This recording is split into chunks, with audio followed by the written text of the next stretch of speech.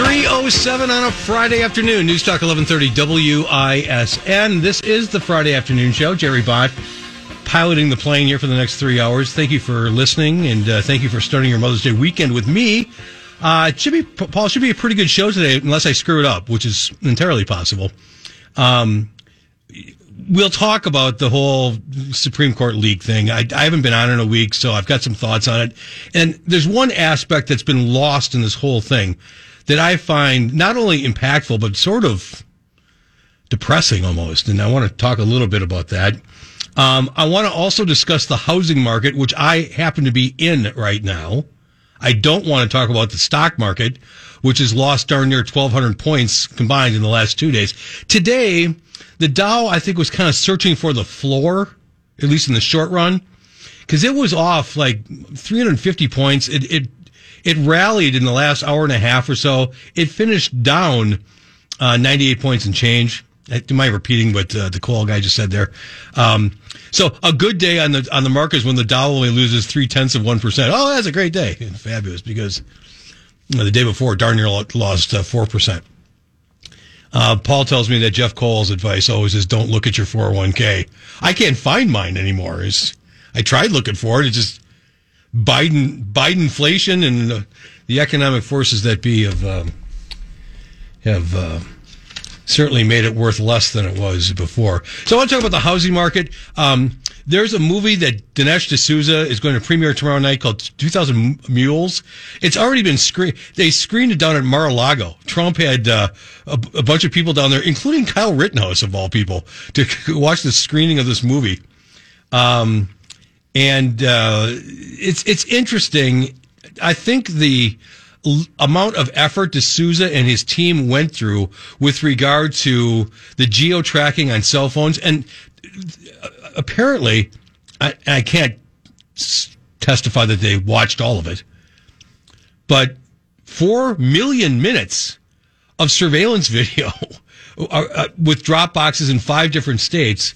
I don't know if they went through all 4 million minutes, but they went through enough of it to find out that there were some people who were dropping off multiple ballots at multiple ballot drop box locations. So we'll talk about that. I might touch upon the state of the race for the Republican nomination for governor here in Wisconsin. All 3 of the major candidates are up in spending, and it's interesting to see how that may turn out. So I always wake up like about 5:30, 6 o'clock in the morning, and I go about my business today, and I get back to my phone a couple hours later. Oh, there's vaccine news. And I'm thinking, oh, this is like the FDA claiming that, vaccines are now safe for 6-month-olds or whatever the latest rage in COVID vaccination might be. Nope. The FDA putting significant restrictions on the use of Johnson & Johnson vaccine. Did you see this, Paul? Would you like to guess which COVID vaccine yours truly took? It was the Johnson & Johnson. I thought one and done was probably the better way to go. Plus, I got a booster. And now they're saying that there's, although it's still the instances are rare, that the blood clotting problem, causing a level of thrombosis, is significant enough where what were the restrictions? You can't be younger than 18. You can't be younger than 18. You should only use it if you are under one or two circumstances. If you are allergic somehow to the mRNA vaccines, the Moderna and the Pfizer ones, or if you would refuse to take any vaccination because you don't trust the mRNA ones, which is kind of where I was coming from. The Johnson & Johnson vaccine is more, it's called a vaccine, a viral vector vaccine.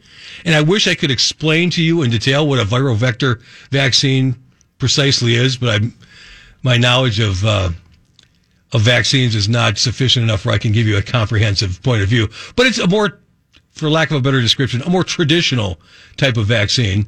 And I thought, yeah, what the heck, So anyway, if I took my last dose of that nearly 4 months ago.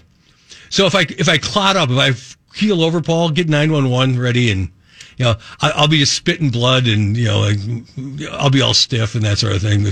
No blood to my brain. Some would claim there's been no blood going to my brain for quite some time anyway. But Paul is asking whether or not Dinesh did I not think this day would come with regard to, stories? How can I put this more precisely? Validated stories of vaccine injury. Did I think that day would come? Yes, I did. As a matter of fact, it's been going on for a while. Ron Johnson had a whole, hearing about, with people who have claimed vaccine injury. And I think those stories are legitimate. And it's just a matter of people assessing their personal risk. And that's the way it should be. I'm a fat man with high blood pressure. All that the vaccines are, and I'm not going to go too deep in this, all the vaccines are pre-viral exposure therapeutics. In other words, all they're good for, we now know this, all they're good for is reducing the severity of the disease. They do not prevent you from getting and harboring the virus, and it does not prevent you from transmitting the virus. Nor does it prevent you from developing symptoms of COVID. COVID's the disease. SARS-CoV-2 is the virus. There's a difference between those two things.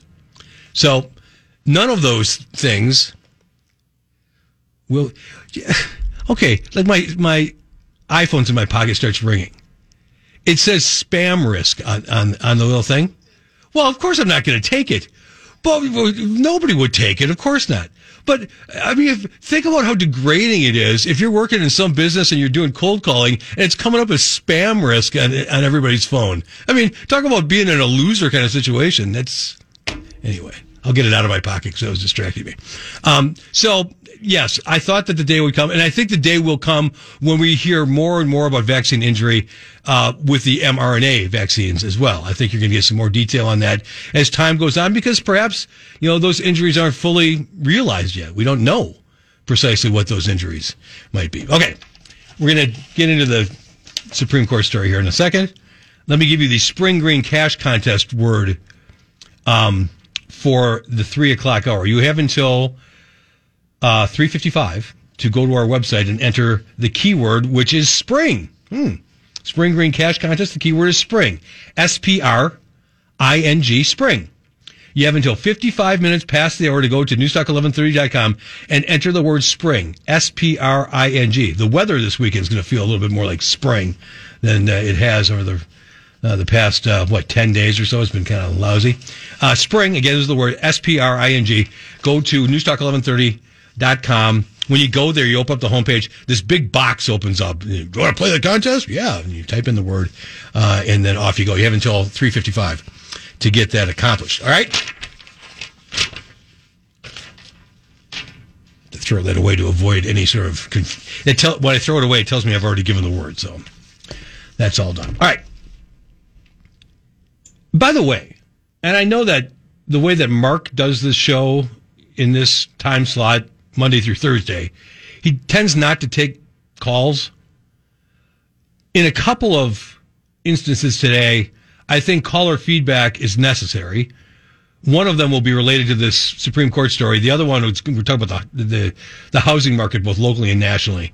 And some perspective from you in the audience would be helpful and I think interesting.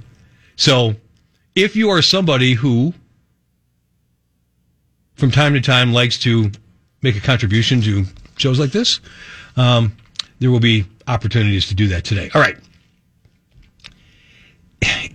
In my 40 years of working in spoken word radio, and it's been 40 years. My God, it's actually longer than that. I started working as an intern in 1980.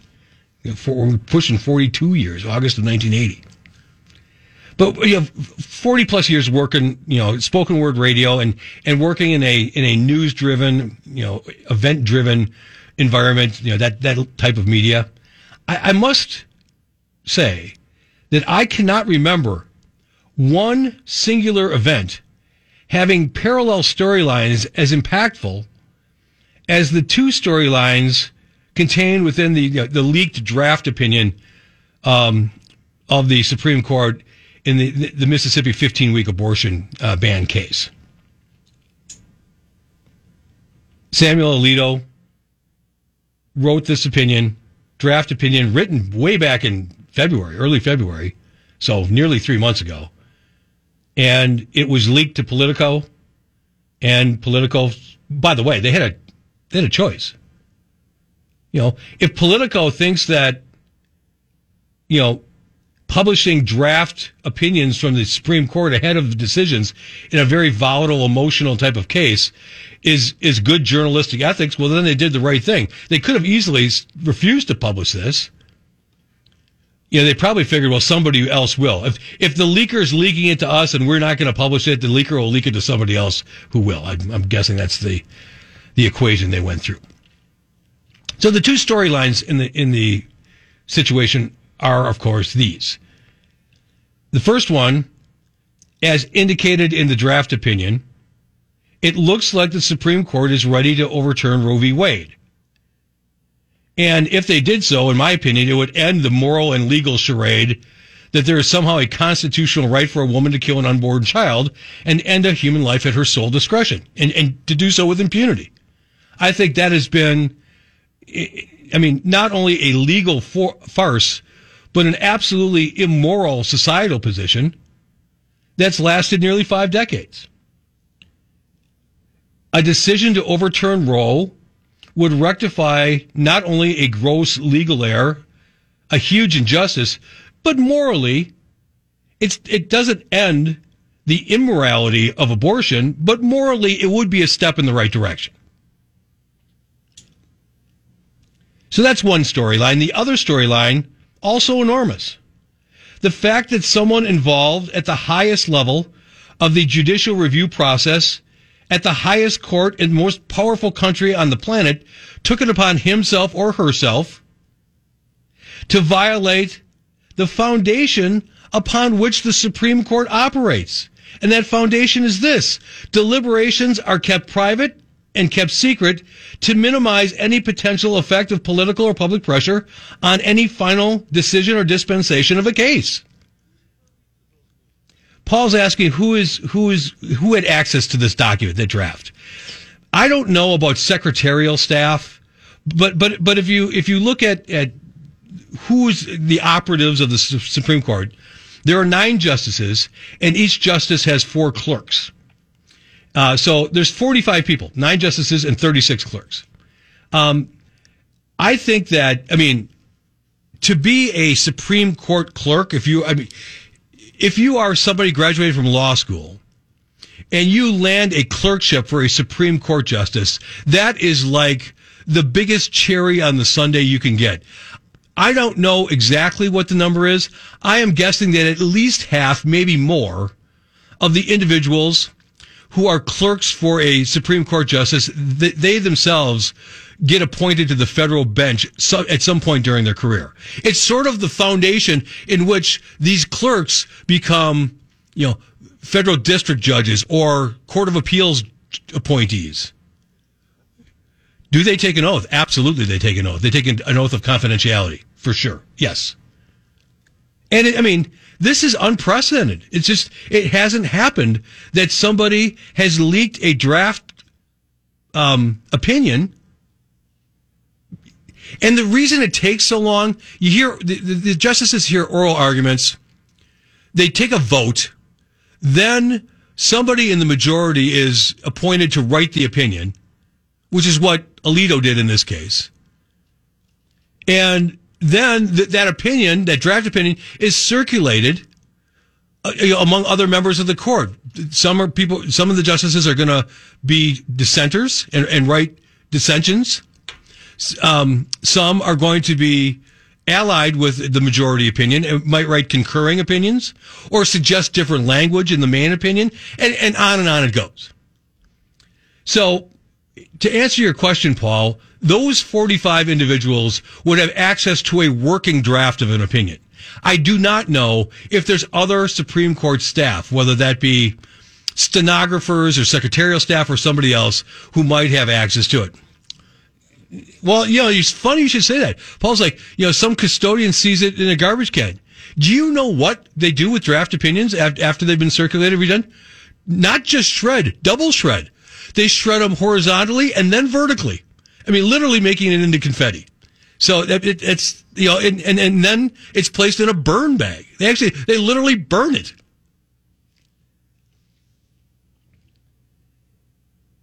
Obviously, leaks could potentially put pressure on a justice or other justices to rule one way or another, and that would undermine the legitimacy of the Supreme Court. So we've got these two storylines. You've got the first one is, will the immorality and legal charade of Roe finally be, expunged from the constitutional law books? That's one. And the second one is the legitimacy of the court going to be preserved after someone violated such a sacred tenet of the court as to not release opinions before the final opinion is ready to be released? Which one of those stories is more impactful? Because they're both huge. And I pose that question because I think there's a right answer to that question. That one of the stories is more impactful than the other. And let me walk you through a little bit of logic on it. Let's talk about the first storyline, the prospect of Roe v. Wade being overturned. Let's look at the morality of it. As I indicated before, it's not a complete step in the right direction, but it is a step in the right direction. Overturning Roe would correct an absolute aberration in constitutional law. There's just no two ways about it. Back in 1973, when Justice Harry Blackmun and 6 other colleagues dreamed up this phantom constitutional right to privacy, how weak is the opinion in Roe? The majority could not specifically cite what part of the Constitution was the underpinning of this phantom right to privacy. Maybe it was the 14th Amendment. Maybe it was the 9th Amendment. Maybe it was none of the above. They literally wandered around and could not firmly, with any level of precision, offer that determination. Even extremely liberal constitutional scholars have expressed criticism of Roe, citing any number of elements of faulty legal logic. In fact,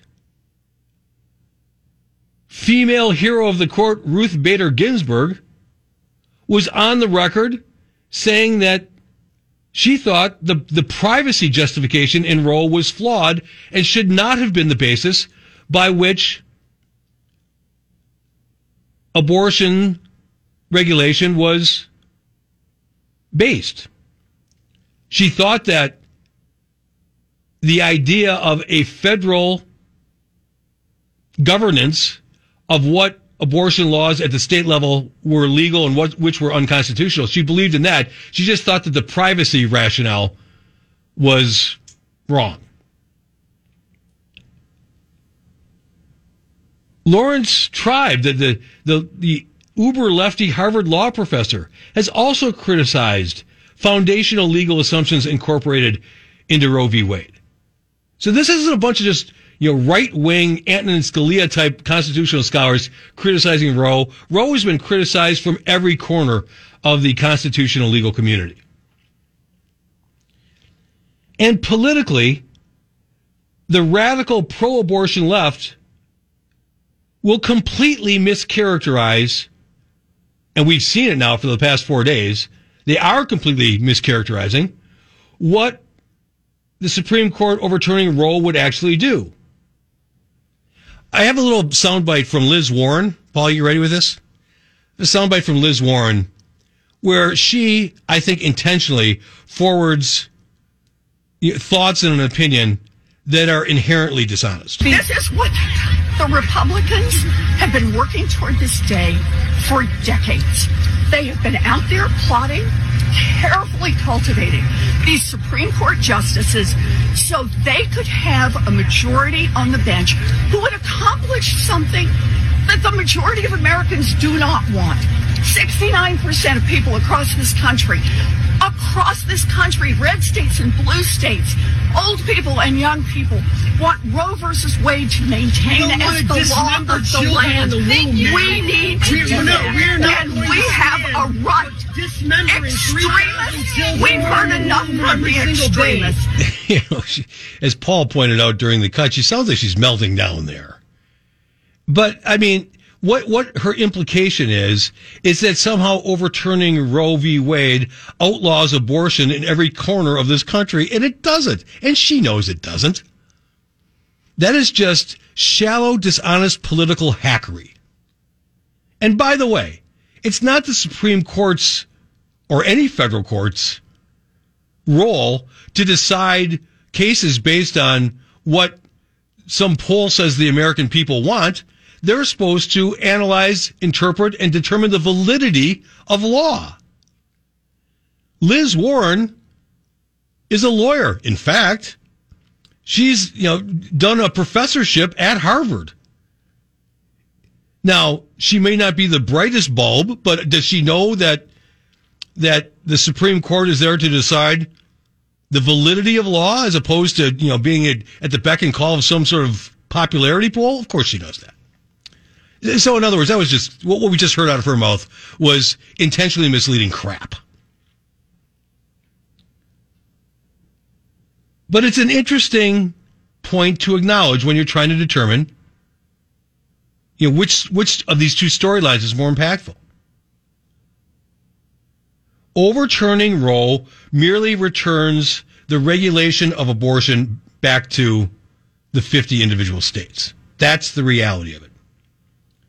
And that reality, frankly, is why I am not all that ecstatic about the Supreme Court apparently on the cusp of overturning Roe v. Wade. I'm not ecstatic about it because the gruesome, immoral slaughter will continue. It's only the geography that's going to change. Well, I mean, so, you'll have abortive vacations being, offered up in California. Hey, come on out, enjoy the beaches, have your abortion, go to Disneyland. A lot of blue states will have, and I mean, I think a lot of blue states are going to enact extremely liberal abortion laws in the wake of Roe v. Wade being overturned. Places like New York, California, along the East Coast, you think that in Liz Warren's home state of Massachusetts, you're not going to be able to get an abortion? Liz, if she were 30 years younger, could have 50 abortions in Massachusetts because they're not going to outlaw it there. It's the fact of the matter. Are you going to be able to get one in Mississippi or Texas or Florida? No. Illinois? Yep. What about Wisconsin? Well, Wisconsin's got an old law from the 1840s. I ask yourself this. Why did so many of these individual states, why was abortion illegal in so many of them? And the answer is because it was accepted that abortion was immoral and indecent. That's why those laws are on the books. And in some cases, those laws would go back into place. They would have the full force of law. They revert to them. Well, Paul said smart lawmakers at the time. I think in 18, whenever this law was passed in Wisconsin, the number 1847 sticks in my head. I could be wrong about that by a year. I think in 1847, it wasn't controversial. No, you don't kill babies. I mean, that's just not a controversial thing. Well, no, I mean, society was different. All the march of feminism, it's not all bad. It has some upside. I think that women who choose to pursue careers and that sort of thing, God bless you. But it wasn't that way in 1847. It just wasn't. Women generally were there to run households, to nurture children, to be the moral and sort of practical glue of the nuclear family. So a law written in 1847 or 1857 or 1897 or 1917 that would outlaw abortion as being a gruesome, immoral practice was not running afoul of any sort of societal sensibility. I digress. So I think that some blue states will have some extremely liberal abortion laws. I think that some blue states will become abortion destinations. That you'll see the abortion clinic in a blue state being built on the border of a state that bans abortion if this all comes to pass. But my point is this. The reason that I think that of the two storylines, the actual overturning of the legal precedent set within Roe is the least of the two, is the least impactful of the two, is because, as I said, it doesn't stop the carnage. It doesn't stop the murder. It doesn't stop the killing. It just changes where it might happen. So that would leave us with the other part of the story, the fact that the opinion was leaked as being more impactful. And I think it is, and I think you're going to find it interesting why I believe that it is. And in the next segment, some listener feedback would be more than welcome, because I've got a theory on why the second part of this is more impactful, and I wonder if it's a theory that you would embrace and you would endorse. We're going to find out. 340 News Talk 1130 WISN Friday afternoon show. Jerry Bott hosting this week. Thank you for listening. Do appreciate it. Mother's Day coming up on Sunday, so my very best to all of you ladies who have taken on the burden and the responsibility, the loving responsibility of being a mother. Ironically, we're talking about a process where some women choose not to become mothers. We'll get more into that momentarily. Fox 6 weather experts, the forecast, it looks like this. Clearing skies tonight with lows right around the 40-degree mark, maybe a couple of degrees warmer than that. Tomorrow, sunny, beautiful, highs 60 lakeside, 65 inland. Sunday, increasing clouds, highs, again, 60 lakeside, 65 inland. And then looking into next week, Monday, Tuesday, and Wednesday, going to get up into the 80s Tuesday and Wednesday of next week, with maybe a little bit of rain coming next Tuesday. 5 degrees, 57 degrees right now at News Talk 1130 WISN. Apparently, Paul's computer froze up there and got the 5, but not the 7. 57 here in Greenfield. Kentucky Derby is tomorrow. Race is at like 5:55 in the afternoon, Milwaukee time. If you want to see the picks that Mr. Belling has made, go to Belling.com. There's an this might be the biggest Derby icon I've ever seen on his website. It takes up like half the homepage. Just click on it. It looks good. No, it's really good. No, the company. Well, I'll give them credit. It's called Sunant Interactive. Sunant Interactive. SUNANT. Sunant Interactive. Matt Collins, their CEO, located in Brookfield. They do a great job managing the content and running the server for Belling.com. And so we sent this over to Matt, and we missed like the 80 typos. Mark had it in there, and Matt fixed them all up, and now it's good. Yeah, well, right. Well, Mark tried to spell check it, and you can't spell check a horse's name because it's just not in the database for it. Anyway, go to Belling.com, click on the icon, and you'll see Mark's picks. I'll give mine probably in the 5 o'clock hour. I'm going to pick what I think is the most talented horse, but a horse who is unlikely to win tomorrow. But by the end of the 3-year-old season, by the time they run the Breeders' Cup at the end of October or early November, whenever it is this year, I think this horse that I'm going to pick is going to be the best 3-year-old in this particular crop. Am I looking at a mutter? I don't know about that. All the horse racing insider stuff about a horse's genetics and you're right. Yeah, his mother was a mutter. His father was a mutter, as the old Seinfeld bit. But yeah, all that stuff. And there's even been some claims that horses that run well on wet tracks have similarities of the design, the shape of their hooves. And I've never seen any. I mean, that's kind of like an old wives' tale. Yeah, it's got a broader, less cuppy hoof. Like, oh, okay. Are you sure about that? No. Same thing with courses that run well on grass, on turf, as opposed to dirt. Different kind of shape of hoof. Okay. I've never seen any of that. There are people who could, I mean, if I'm trying to handicap a race, I've got my face in a racing form. I'm looking at all this data till I just, totally, paralyze myself with data and I'm confused. There are some experienced people who've grown up around horses who can look at a horse and go, yeah, he's ready to run today. I wish I could do that. Yeah. You'd think Belling would be able to do that. He's been doing this over 30 years, for goodness sake. Well, yeah. I mean, Mark's a very good handicapper, and he's more of a data-driven guy. I'm not sure if he's spent a lot of time, sniffing horse poop in stalls to be able to look at a horse and tell if he's ready to run. Yeah, I don't know. Anyway, so I said that there were two storylines in this Supreme Court opinion leak on Roe. Two that were very compelling, and I think one is more impactful than the other. I think the fact that if Roe is overturned, it doesn't stop the carnage. It just gets returned to the states. That's important to get rid of bad constitutional precedent, don't get me wrong. But I think the more impactful thing has to do with the other part of the story, and that's the reaction to the fact that this draft opinion was leaked in the first place.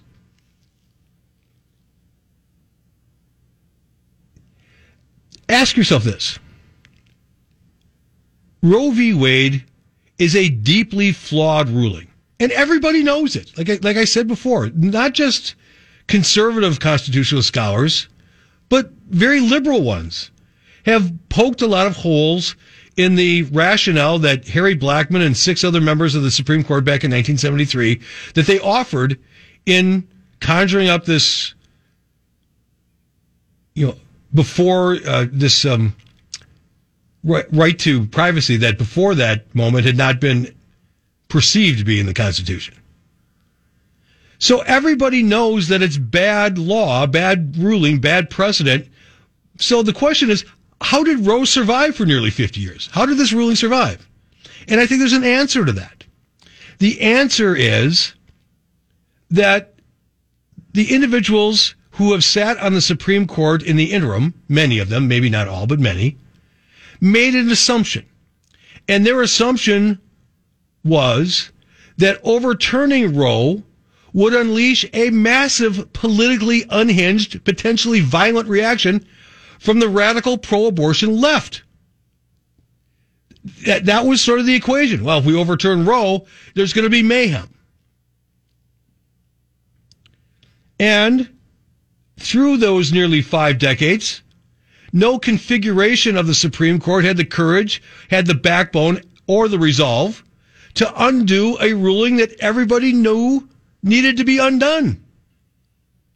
The Supreme Court had several opportunities over those 50 years to overrule Roe v. Wade. And the most notable one was back in 1992 in a case from Pennsylvania called Planned Parenthood versus Casey, where the court upheld the substance of Roe, but came up with this remarkably vague, unworkable, undue burden standard for determining the constitutionality of state abortion laws. Well, does the law place place an undue burden on a woman if she needs to get an abortion or wants to get an abortion? Well, what constitutes an undue burden? And in Scalia asked it kind of in reverse. Oh, then due burdens are okay? What's a due burden if we're trying to avoid undue burdens?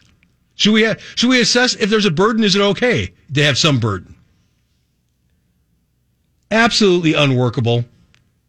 They tried to get away from the trimester test in Roe, almost no regulation first trimester, some regulation second trimester, almost all complete ban on abortion third trimester. That's basically what Roe v. Wade said. Let me get back to the substance of this. In short, I believe the Supreme Court let a bad ruling stand for 5 decades because the Supreme Court was intimidated by the potential reaction of liberal elected officials, of potentially unhinged activists, And of course, they were concerned about the reaction of the liberal news media and what the news media, how they would frame this in terms of the legitimacy of the Supreme Court. And if that's true, there's another question that needs to be asked. If the Supreme Court was intimidated into allowing this to stand for nearly 50 years, what's different now? What's changed? And further, there's another question. Are we on the uptick side, the uphill side, of seeing conservative, traditionalist Americans finally be fed up with the tactic of intimidation from the left? In essence, are these 5 Supreme Court justices saying, you know what, we don't care if there's some big lefty explosion out there. This is bad law. It's our job to set this straight in terms of the constitutional interpretation, and we're going to do it. And we're not intimidated by this reaction. Are we beginning to see the sprinkles of backlash against the politics of intimidation? Tossing out Roe v. Wade. The state of Florida and Governor DeSantis down there whacking the PP of the Disney Corporation over that company's woke-driven, bogus criticism of the state's parental rights and education law. I think that what DeSantis and the Florida legislature did in that state was a shot across the bow of woke corporate activism. That's exactly what that was. That was a shot that said, you know what? We're not taking this anymore. We're also, in the most recent election cycle, across this country, we saw liberal school board members de-elected by the hundreds. People, when they found out what was in the curricula and some of the other garbage like CRT being woven into educational materials, they had enough. They're not standing for that anymore. Yeah, Paul, it was accelerated by that. Paul said during COVID, all of a sudden parents were looking over their kids' shoulders at the Zoom classes that were being conducted, and some were stunned at some of the nonsense that was on there. Tossing out Roe v. Wade, taking a stand against Disney's woke posture on the Florida parental rights and election law. School boards being turned over to more conservative members. And I would argue maybe the whole political movement that was set in motion by Donald Trump 6-7 years ago. Is this the beginning of the revolt, the backlash against the politics of intimidation? Do you think that middle America is finally fed up with this? I think there's some indication of that. I think we saw it kind of in the so-called mommy revolt, where people started showing up at school board meetings demanding to be heard. That's when the foundation was laid to get rid of some of these uber lefties that were determining educational curriculum policy. Do you think that middle America's finally had enough? I think it's promising. I think it's impactful, and that's why I think it's the bigger side of this story. If you care to comment, please feel free to do so. The AccuNet Mortgage talk and text line is open to you at 414-799-1130. 414-799-1130 is the telephone number. And I want you just to answer that baseline question. Do you think that one thing we are starting to see, and maybe one element of the Supreme Court leak story that has been undercovered and sort of lies beneath the surface, is the fact, hopefully a fact, or maybe the unveiling of a trend of more traditional middle America taking a stand against the politics of intimidation, the woke, as Jay Weber calls it, cry bullying of some members of the left. I think there are definitely elements of that. Now, if you care to call, again, Ecking and Mortgage Talk and Text line 414-799-1130 is the telephone number if you want to weigh in on that. And like I said, I think that of the two parallel storylines in this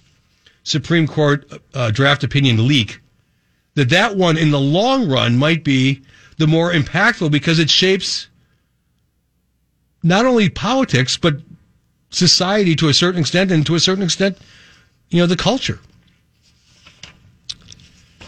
One thing is for sure, the attempts by the extremist left at intimidation are not going to be stopping. In fact, if anything, at least in the short run, they're going to try to double down on this. The most high-profile indication that the left is not going to give up on the attempts at intimidation is the doxing of 6 members of the United States Supreme Court online with the idea that there is going to be some sort of protest outside their residences. This is a place where their families reside.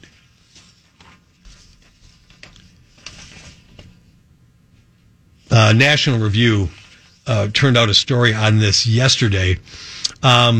It says this in part.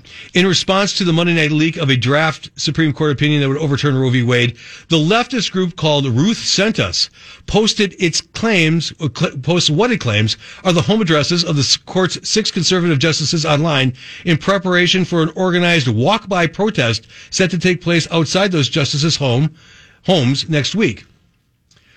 Ruth Sent Us plans to dispatch demonstrators to the home of the, quote, the 6 extremist justices, end quote, on Wednesday, May 11th, according to the group's website. Let me interject there. Do you think John Roberts, would you characterize him as, do you think John Roberts characterizes himself as an extremist? He's not even voting in the majority, and he's getting doxxed on this one. The website posting states the following, quote, announcing, walk by Wednesday, May 11th, 2022, at the home of the 6 extremist justices, 3 in Virginia and 3 in Maryland. If you'd like to join or lead a peaceful protest, let us know. The group adds the following, quote, our 6-3 extremist Supreme Court routinely issues rulings that hurt women, racial minorities, LGBTQ+, and immigrant rights. We must rise up to force accountability using a diversity of tactics, end quote. The diversity of tactics is, by the way, the implied threat. We'll march and do whatever else, I think is what the impression they want to leave. In collaboration with an organization called Vigil for Democracy, Ruth Sent Us generated and posted a Google Maps graphic pinning what it claims to be are the home addresses of Justices Barrett, Kavanaugh, Thomas, Alito, Gorsuch, and Roberts, where they presumably reside with their families.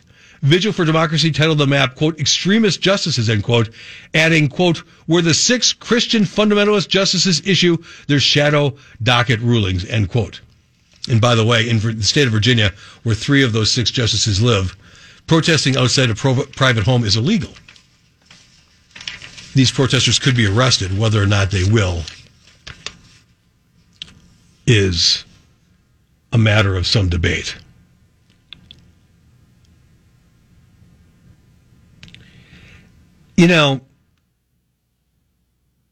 I know it's kind of an esoteric thing to get your arms around. A lot has been made about the little cartoon graphic that Elon Musk posted on his Twitter account. What was that, a week ago now or so? It's a graph showing, a political spectrum. Liberals on the left, conservatives on the right, and then Musk portrays himself in all 3 of these in a static position. He's in the same place. And the line just moves. He starts out as a little bit liberal. 10 years later, he's a moderate. 10 years after that, he's conservative. And his point was, I haven't moved. I think that the left is overplaying its hand by quite a bit. The tactics being employed, the notion of trying to bludgeon corporations, individual citizens, with the threat of cancellation or, protests that have turned violent in the past.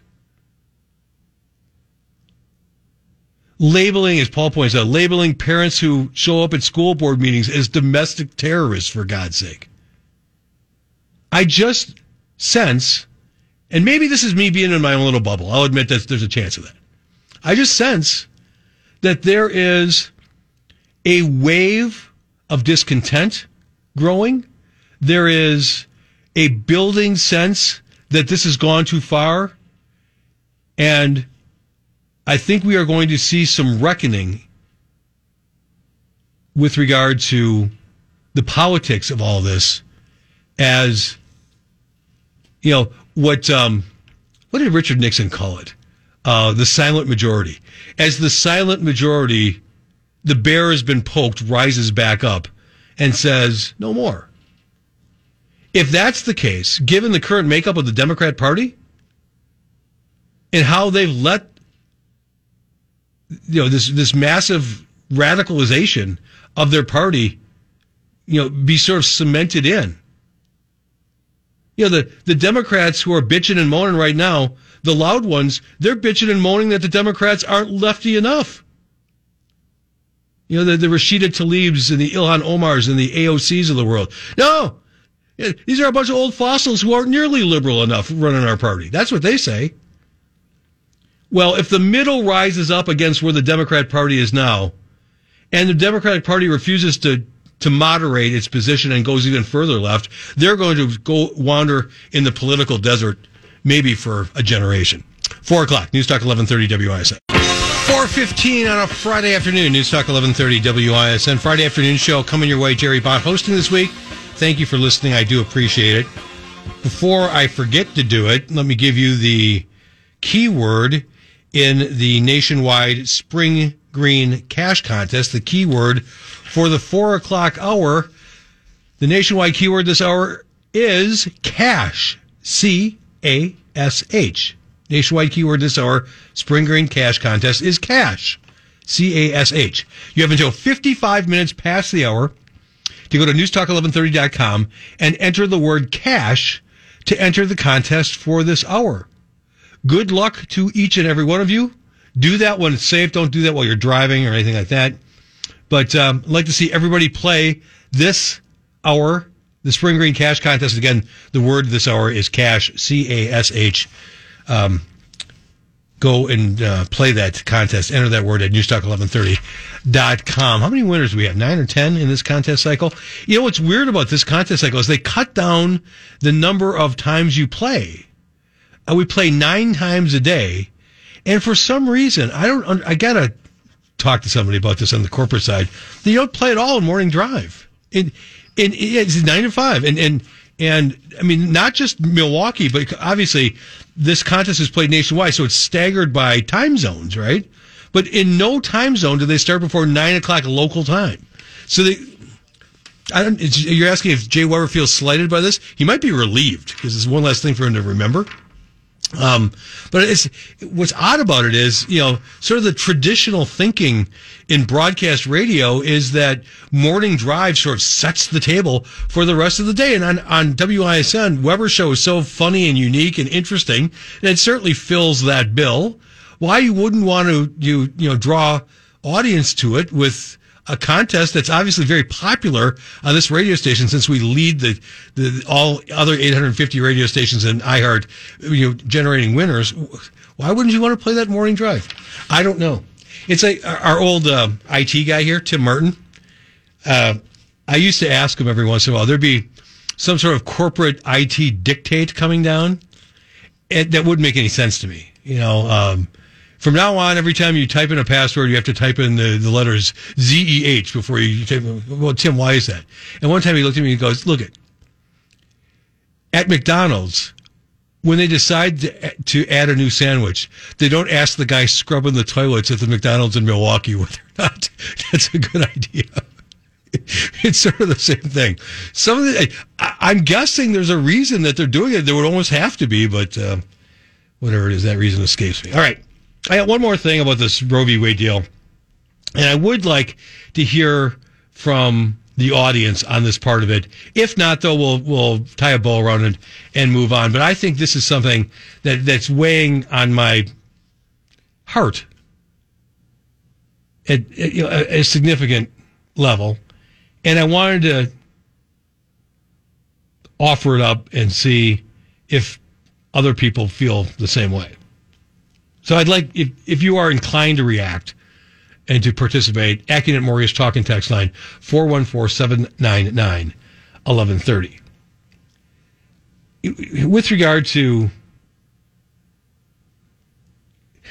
something very fundamental, and I find extremely disturbing, has been re-exposed in the context of this story about the potential of Roe v. Wade being overturned.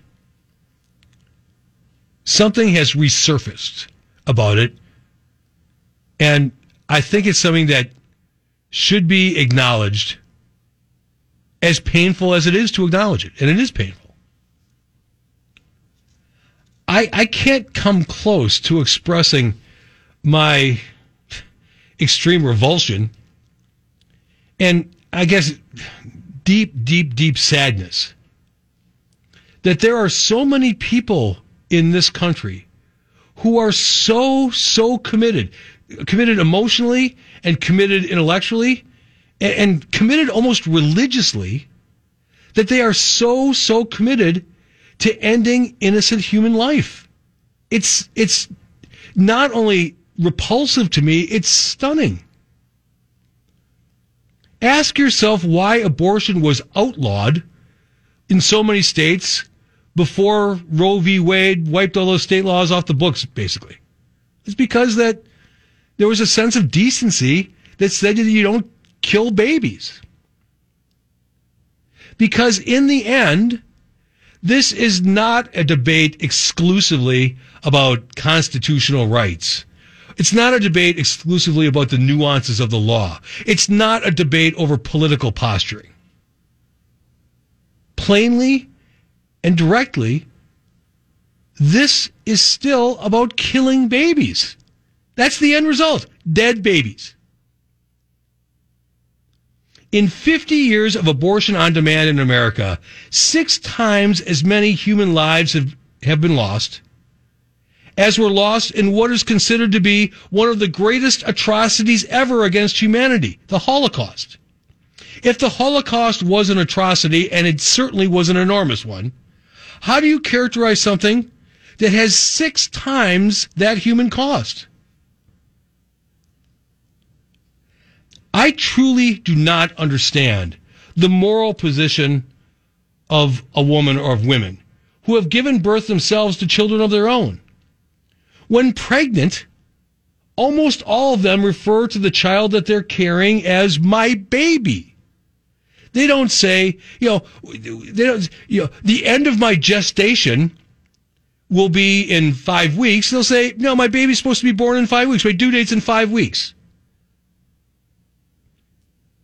If they know, both scientifically and intellectually and morally, that they are carrying a baby or they have carried a baby, you would think that the thought of other women killing babies would be abhorrent to them. How then can they support non-therapeutic abortion on demand? I don't get it. As I have listened and watched this story unfold, the questions that surface they're unavoidable. They're troubling. And I mean, they're basic. Where's the humanity? Where's the compassion? Above all, where is just the basic human decency in this? Those are troubling questions, and questions that are not only valid to be asked, but I think one that shines a bright spotlight on where our culture and society have gone, how much it's deteriorated. So if you care to comment, I don't know what the question is. Are we doomed to live in a culture where decency and compassion are now like permanently disvalued? I don't know what to ask other than that. But that's what comes back to. That's what hits me between the eyes in this story, is that there are so many people. You see them, these politicians, these elected officials up on the news, and I know they're doing it for political reasons. I get it. Didn't just fall off the truck the other day. I know why they're doing it, but there are some who have this conviction that taking innocent human life somehow makes the status of a woman whole. We're second-class citizens if we don't have, autonomy with regard to our own bodies. We need to have a choice. Well, it occurs to me, and it's just the way that we're built as human beings, that women who are pregnant already made a choice. Didn't they? What about rape and incest? Yeah, okay, you know what? If you want to have abortion on demand for all the cases of rape and incest and outlaw all the rest of abortions on demand, if that's the exchange, I don't agree with it, but I don't think that's right. But I think that I'd be willing to entertain the idea of trading those two things. Where's the basic human decency? I know that's sort of a broad question, but that's what struck me this whole week. Accunet Mortgage Talk and Text line 414-799-1130. Let's go to Sheboygan. Patrick's there. Patrick, you're on. Go ahead. How's it going? Good. So 2 points. One, I'm not a biologist, so I don't know if women or men can give birth because it's birthing person. Are you afraid that you will queer any opportunity you will have to be appointed to the Supreme Court if you take any other position than you are not a biologist? I'm going to plead the fifth on that one. Okay. Fair enough. And secondly, we do lose our humanity when we start killing people. I mean, is it okay to walk into a hospital and just pull someone off life support? Well, I mean, when you get right down to it, and one of the things that the pro-abortion left is howling about is, well, if this goes back to the states, there are many states with laws that ban abortion. There's a reason why that was. It's because those laws were passed when there was a sense of basic human decency that said that it was wrong to kill unborn children. That's where it came from. As a matter of fact, in this draft opinion that was leaked, in the opinion, it was stated directly that to find a right that's not enumerated in the Constitution but implied, there has to be a strong societal sense that right exists. And the very fact that the history of abortion law said that many people in many states did not want abortion, outlawed abortion on demand, shows what the societal norm was back in those days. Society has changed, and the norms may have changed, but basic human decency should not have changed. In Mequon, Jason's there. Jason, you're on. Go ahead. Hey, Jerry. How's it going? Good. Thanks. That's good. I am pro-life, and I'm glad to hear the decision come out as early as it did. So, yeah, it's something to look forward to, and all these whack jobs get protesting out of the system, which I don't agree with. Yeah, well, I mean, I go ahead and protest. When I look at some person, screaming about, you see some of these videos of extreme abortion activists being posted on TikTok, talking about, there's going to be mayhem if they overturn Roe v. Wade. Well, there's two things. First of all, just because Roe v. Wade gets overturned, unfortunately, doesn't mean that abortion is outlawed completely in the United States, or abortion on demand. The killing goes on. The geography just changes. But secondly, I mean, are you that committed to killing babies to the point where you are willing to take a violent posture to the streets? That just seems to be extraordinarily extreme to me. To Pewaukee and Chuck. Chuck, you're on News Talk 1130 WISN. Oh, I didn't hit the button. I'm sorry. Chuck, I'm sorry. I mishit the button, but now you're on. Go ahead. Okay, I'm 100% pro-life. There was a time when I believed, when in that law being legal, but then when I found out the facts, Everything about Roe v. Wade was a lie to begin with. It's been perpetuated for such a long time, and finally the people are getting their senses back. This draft makes perfect sense. Well, yeah, and I mean, but understand this: the draft that Sam Alito, wrote back in February and was leaked, that talks about the constitutional interpretation of abortion law regulation. That's what that was about.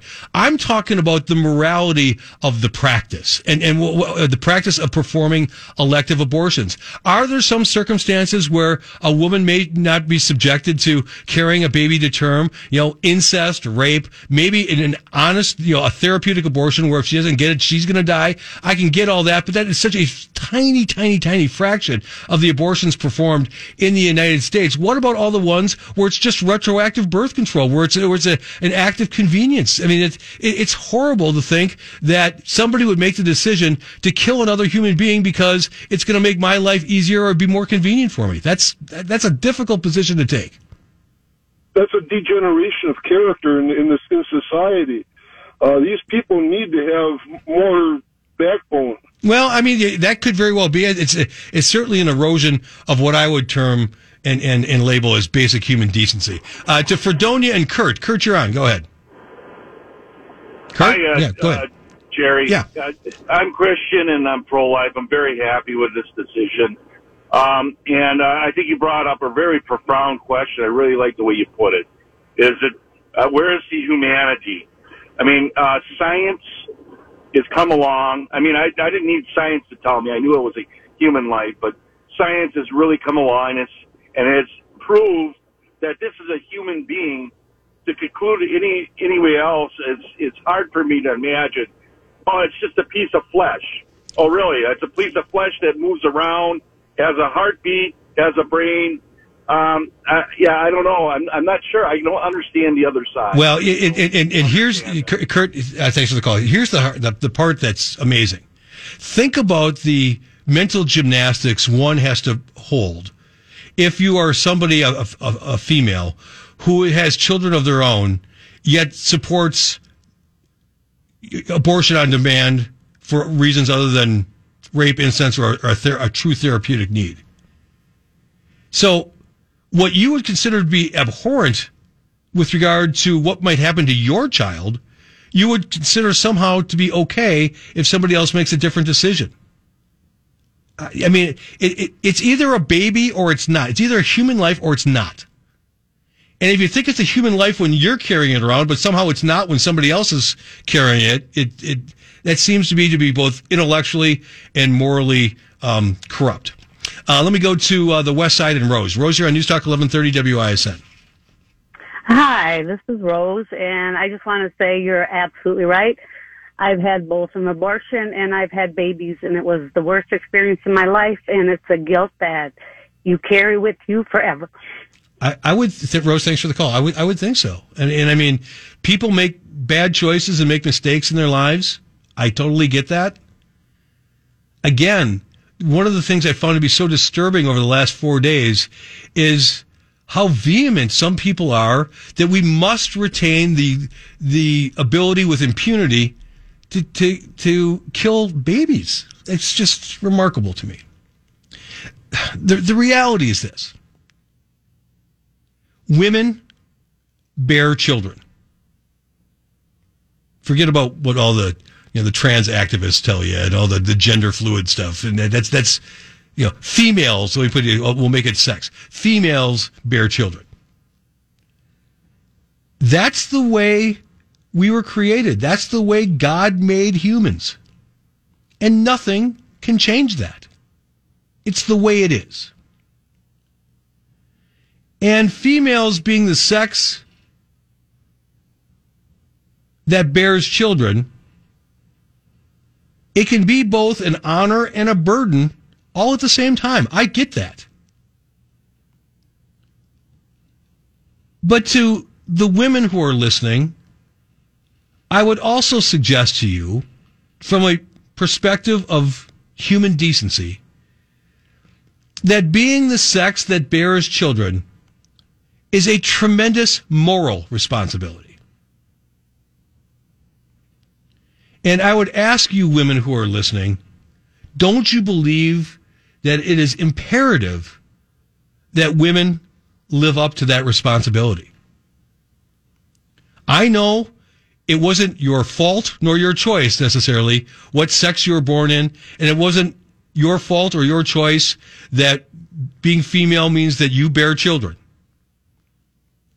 What I am saying is that there is a profound moral responsibility in that process, in that capacity to bear children, and one that humanity as a whole is grateful if you take that moral responsibility seriously and execute that responsibility properly. All right, 433, News Talk 1130, WISN, the new Ministry of Truth being run by the Department of Homeland Security. If you think it through a little bit, where does it get its power? And the answer to that question is kind of frightening. We'll get into it. 433.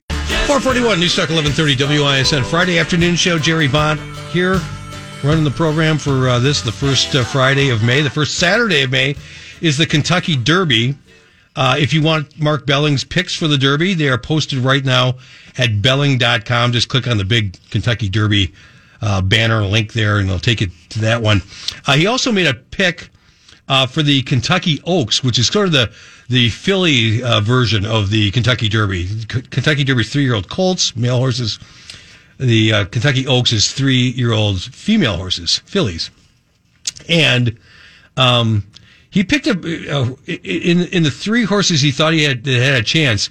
He picked a horse by the name of Cocktail Moments, that he labeled a major long shot, the 11 horse. This race, by the way, goes off in about 10 minutes or so. I just went and looked at the odds. The odds of that horse are 46-1 right now. Ooh. Could be a nice return on investment if that one came in. And I looked at the weather for Louisville tomorrow. A lot of rain today, so wet track, but drying track tomorrow. The rain's going to stop early morning. By the time they run the race, which is about almost 7 o'clock local time, their Eastern time, 6 o'clock Milwaukee time, that track should be relatively dry, I would think. So that's what's going on with the Derby. Belling.com for Belling's Derby picks. Do I drink mint juleps? I drink just about everything. I've had mint juleps. I don't like them. I like bourbon. I like bourbon. I'm not a big mint guy on anything. I don't like mint ice cream. Like I can eat like spearmint, like hard candy. Peppermint I don't like. So no, I'm not a big mint julep person at all. Well, yeah, Paul said they're that good. We drink them all year long. I drink bourbon all year long. I have no problem with that. You know, like, give me a mint julep, but just don't give me all the other crap. Just give me the bourbon. That would be the way I would order it. Forecast from the Fox 6 weather experts reads like this. Tonight, the skies are going to clear, lows right around 40. Tomorrow, sunny, beautiful, 60 lakeside, 65 inland. Sunday, increasing clouds. Again, temperature's the same, though. Right around 60 for a high lakeside, inland in the middle 60s. And warming up on Monday, partly sunny, windy on Monday, with highs in the mid-70s on Monday inland, closer to 70 near Lake Michigan. 56 degrees right now here at News Talk 1130 WISN. When it comes to the dystopian Orwellian, what they're calling the Disinformation Governance Board, which I would also call in finest Orwellian fashion, and I'm not the only one. Dan O'Donnell's labeled it as well as the Ministry of Truth, going back to the book 1984. When you talk about this so-called Disinformation Governance Board, there's no shortage of disturbing questions about this thing, both structurally and in terms of its mission. And there is also a remarkable lack of inclination from the Director of Homeland Security, Alejandro Mayorkas, or Biden mouthpiece, Jen Psaki, to offer any substantive answers to that legion of questions, that litany of questions. Both Psaki and Mayorkas are engaging in a not-so-artful game of political dodgeball. Among the questions that need to be asked, though, are these. Who, precisely, will decide what disinformation is, and if disinformation, whatever that might be, is impactful enough to be a national security risk worthy of investigation, right? This is the Department of Homeland Security. So if they're looking for disinformation, it's got to be disinformation that somehow puts the security of the country at risk. Who makes the decision of what is disinformation, and B, is it a big enough deal to warrant an investigation? I want a name. What's the name of that person? There's a person that's heading up this board. Her name is Nina Jankowicz. Is it her decision? Is it a vote of the board? Is it Mayorkas offering a decision after being or fielding a recommendation from this board? How does it work? Nobody's saying. Here's another question. Through what precise process was Nina Jankowicz, who's a lefty political partisan, how was it determined that she was the one to be selected to be the disinformation czar? Who else was considered? What was the process, and what are her qualifications? And as long as we're asking about how she was selected, why don't we ask why? Further, will Nina Jankowicz have the ultimate discretion in determining who and what gets investigated? So what's the pipeline for this disinformation? Who raises the first red flag? Nina, I think there's something on Twitter that Paul Kronforce posted that's disinformation. Well, Paul works for a right-wing reactionary radio station. We'd best look into that immediately. Let's send our investigators out and dig into every corner of his life and see what crops up. Is that how this is going to work? So, is Nina Jankowicz going to have the ultimate discretion in determining who or what gets investigated? And if there is an investigation, who will be in charge of the investigation? Let me say that question again, or ask that question again. If there is an investigation, who will be in charge of it? Why did I repeat that one? Because that question is a huge one, and perhaps it's the most troubling question as well. Because if it's declared that some alleged, and I'm using scare quotes here, disinformation is a threat to the security of our homeland, wouldn't it fall to the FBI and or the CIA to conduct the investigation? And if that's the case, I ask you, do you trust the FBI or the CIA to determine what qualifies as legitimate information and what is actually disinformation? With all of the political hackery that we've seen in those two institutions lately, do you trust them to make this determination of who to investigate and how aggressively? No way in hell. You know that this is going to be political. Well, is it fair to say that we now know that there are elements of the intelligence community, both the FBI and the CIA, that are decidedly political? Absolutely. It's beyond debate. That's the case. And do we trust Nina Jankowicz, who labeled Hunter Biden's laptop as Russian disinformation at one point? Do we trust her to be at the helm of this? Nina Jankowicz, Paul, get ready with the audio here.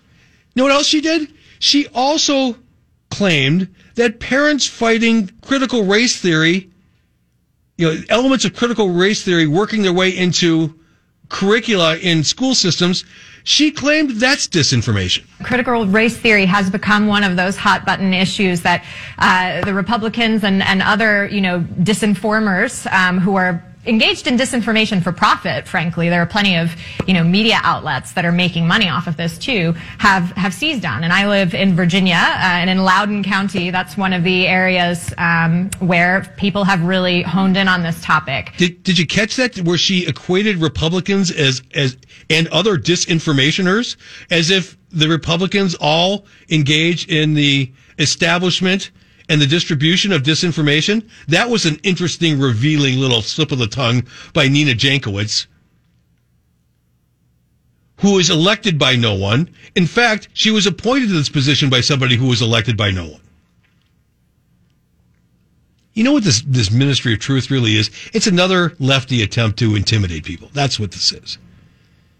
You know, in your postings and in your speech, you'd better not cross liberal dogma or liberal sensibilities, or you might be a threat to Homeland Security. And the Disinformation Governance Board may need to give you a thorough rectal exam.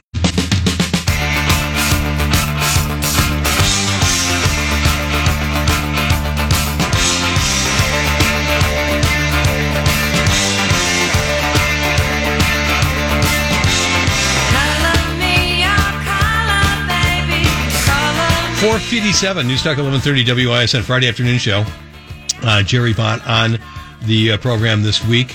Don't forget to listen to the remodeling show. Paul's back here bright and early at 7 o'clock tomorrow morning.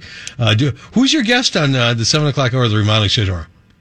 Tri-County Contracting in the 7 o'clock hour, and they're talking about, what, everything, right? Everything on the outside of your house. How about 8 o'clock? Oh, Abby Windows. Abby from Abby Windows. Got it. You know a girl in the business. Okay. Isn't that what I know a girl radio.com. That's what it was. Thank you. So, Dinesh D'Souza. Did I say Dinesh? It's Dinesh. Dinesh D'Souza. Why did I say Dinesh? Oh, wait a second. Before I get into this, play that commercial that led the last commercial break. The DNR one. Have you ever spotted a fawn on its own? Before fawns are strong enough to keep up with their moms, they spend hours alone. While mom is away looking for food nearby, baby deer are safest, lying quiet and still. This natural behavior keeps them safe. Help protect them by keeping your distance. If you come across a fawn this spring, always remember, if you care, leave the fawn there. Learn more at dnr.wi.gov. This message is brought to you by the Wisconsin DNR. If you care, leave the fawn there. What are people like picking them up and bringing them home for pets? What? Oh, hey, look, there's a baby deer. I think I'll just grab it and bring it on home. Yeah, we'll housebreak it and let it wander around our backyard. Well, that's what I'm saying. Why is this public service message or whatever that is from the DNR? Is this an issue? Are we seeing like legions of baby deer running about in suburban locales? I mean, why? Right, no. But I mean, I actually would making fun of it, but I mean, do you have a brain in your head? If you see a fawn laying there, you leave the fawn alone because that's their natural defense is to blend in with the grasslands and to lay still and not move. Yeah, that's right. Paul says you see a robin's nest, you bring a couple of the eggs inside and just throw them in the microwave or just warm them up in the oven. No, you just leave that stuff alone. Dinesh D'Souza, let me get back to this. The conservative commentator, conservative filmmaker. He's made a feature-length film about the rampant abuse of ballot drop boxes in the 2020 election. The movie is called 2,000 Mules. It premieres tomorrow online at 7 o'clock Central. If you want to go do the pay-per-view thing and watch it, and I'm not going to do it tomorrow because the Derby's running and I'm going to be not in my house at 7. But I do plan on watching this because I saw the trailer. It looked pretty interesting. You can go to 2000mules.com, and it's the number 2000, 2000mules.com, and the pay-per-view's there, and I didn't click through it to see how much they're charging, but I'm guessing it's probably reasonably affordable. Here's the thrust of the movie. D'Souza and his team, they focus on 5 swing states in the 2020 election. The 5 states are Arizona, Michigan, Georgia, Pennsylvania, and, yes, Wisconsin. And using cell phone tracking technology, plus the producers of this movie sifted through 4 million minutes worth of surveillance video that focused on these drop boxes. D'Souza and his team identified 2,000 so-called mules who made multiple trips to different ballot drop boxes to deposit multiple ballots. This is ballot harvesting, in essence. I believe the line that D'Souza and his team had was that one individual had to go to at least 10 different ballot drop boxes to qualify as a mule. And, indeed, they found 2,000 individuals who qualified under that criteria in these 5 states. The video shows, in some cases, these mules often wearing gloves, like surgical gloves or, vinyl gloves, no fingerprints, right? And sometimes they even took pictures with their phones of the ballots they were dropping. Why would they do that? Perhaps to document the fact that they actually did drop them in the box so that they could get reimbursed for that act? I don't know, maybe. Jay Weber did an excellent interview with Mr. D'Souza, and you can hear that interview right at the beginning of the podcast of Jay's show from today. So the May 6th podcast in Weber, it's the first element in the podcast. If you want to hear it, newstalk1130.com. You can go and listen to it via stream. You can download it if you want to. But I heard the interview this morning. It was quite good. The whole thing makes me kind of let's freeze time for a second. Where do we stand on election integrity? As I said back in November of 2020, and I still say it now, and I believe it now, I just don't think there's any way there were 81 million legitimate votes for Joe Biden in 2020. It's just, there were too many statistical anomalies in too many different states that haven't been sufficiently explained or can't be explained away. I just don't, were there 81 million pieces of paper with the dot next to Joe Biden's name, darkened? Maybe. 81 million voters for him? I highly doubt it. And also, and now I'm going to be called a rhino by some people for saying this, I speak truth. I have a grasp of reality. The results of the 2020 election aren't going to be overturned. It's just people who still are banging that drum. You're wasting your time. That's fine. However, the lessons you learn from fighting a battle need to be incorporated when you fight the next war, and the next war is coming in November. It's not going to happen in Wisconsin, but in places where conservatives control both the legislature and the governor's mansion in those states, a couple of things need to happen. The first one is a complete ban of what I call no excuse mail-in balloting. The second is ban the unregulated use of drop boxes. There shouldn't be 100 drop boxes, around the city of Madison, for example. There should be one at the city clerk's office. Both of those things, banning no excuse mail-in balloting and banning unregulated use of drop boxes, both go back to the issue of ballot chain of custody, which I think was in major violation in many instances in the 2020 election. That needs to be corrected to uphold election integrity. And the last thing I would do is this, or another thing, maybe it's not the last thing, another thing. I would hold election officials criminally liable for violating election laws. Clearly the laws were being violated. We can get into all the other things, banning the private funding of election execution apparatus, the so-called Zuckerbucks sort of things, that would be wise. All of those things are important. But if you get an election clerk who clearly violates either the law or a court order, that person should be criminally liable for that.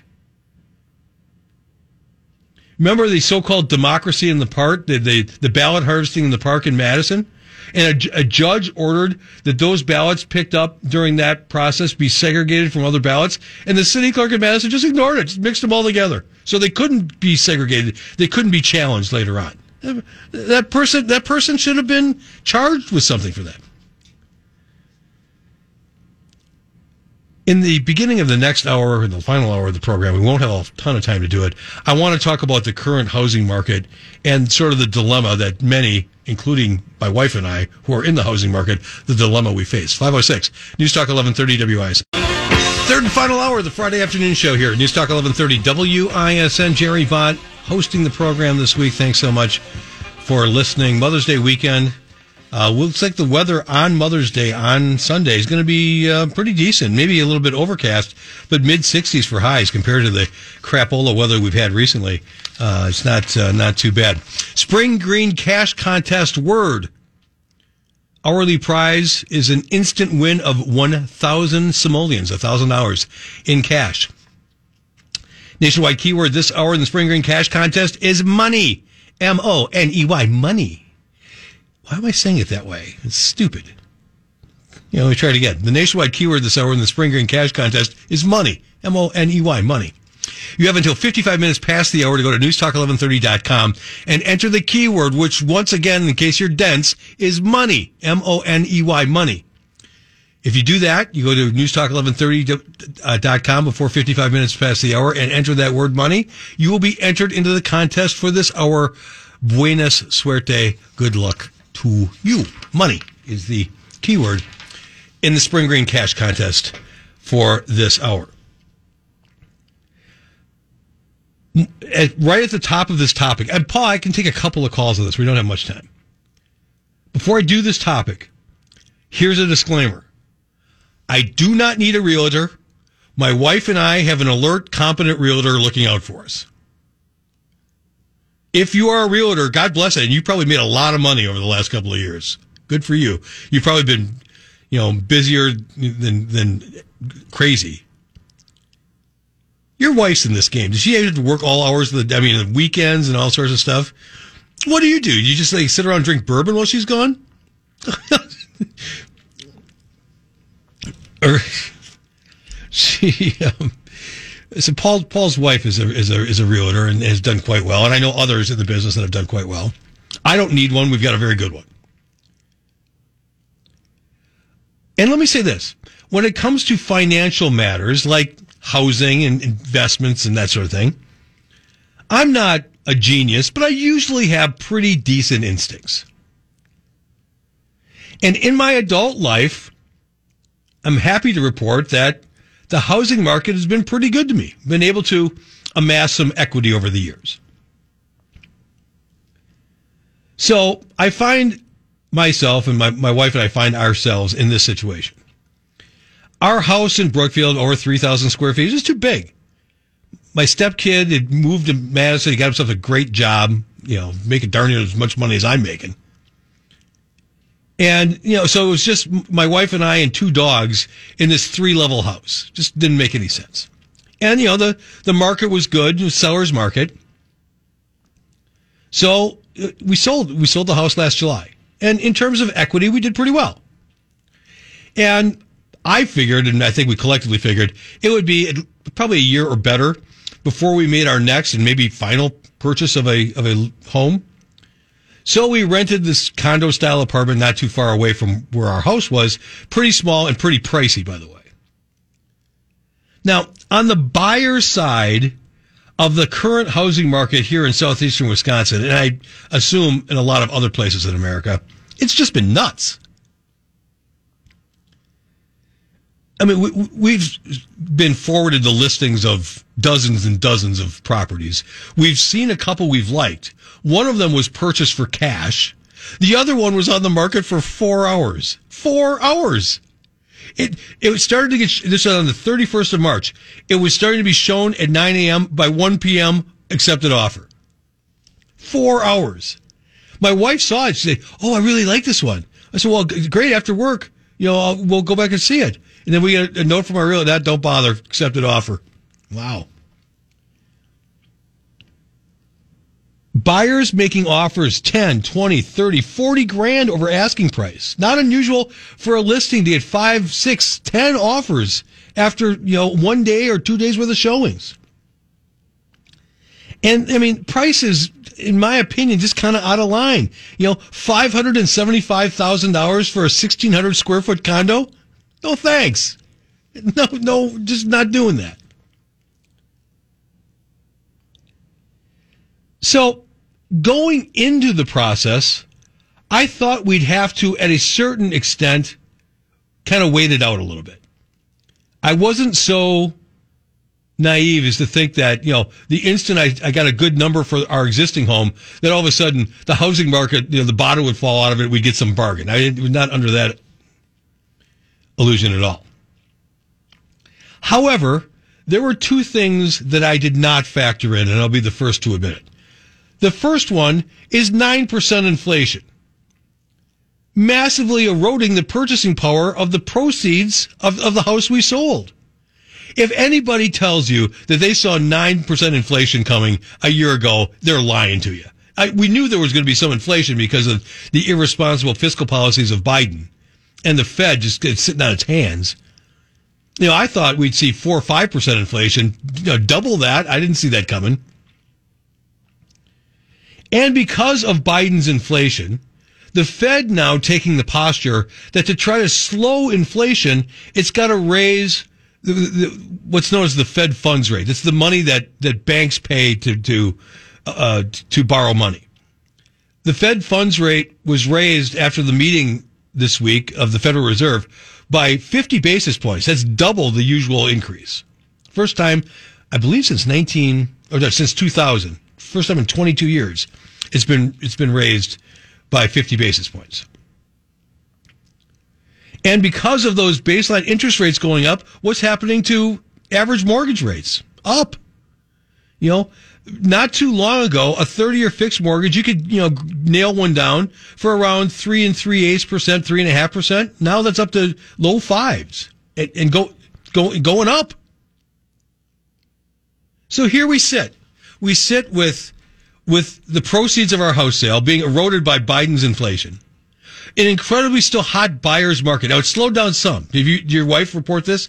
It's not quite as crazy now as it was 45 days ago, but still, it's pretty nutty. Yeah, it's still nutty. Now we're actually seeing houses be on the market for like 4 days. Wow. So, what do you do? Your mortgage rates going up, purchasing power of the proceeds of our house sale going down.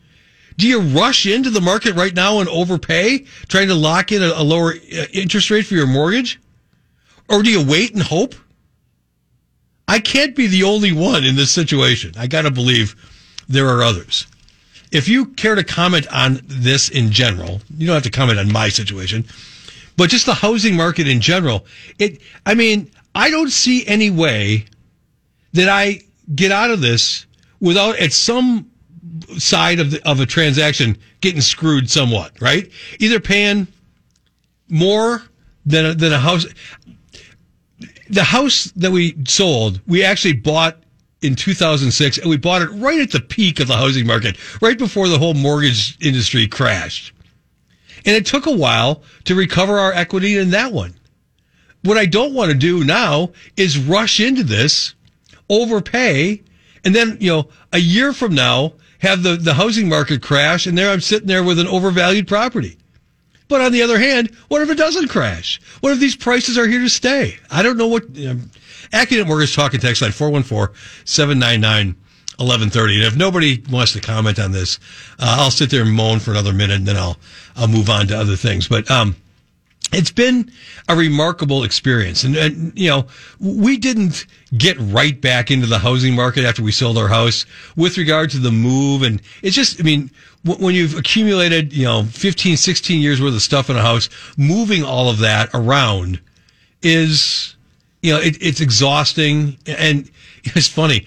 I was sitting in our place the other day looking at all the stuff on the walls of our living space right now. And it occurred to me, I did not hang one thing. Not one of these was born of my effort. My wife did all of it.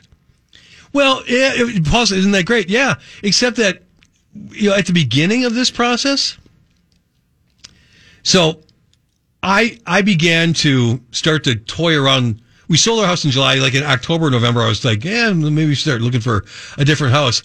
And I started actually to talk about that in September. And my wife just said, hey, you know what? I can't do that right now. I can't consider going on because I haven't recovered from this move. And she's right. That's nothing wrong with her position at all. It's exhausting.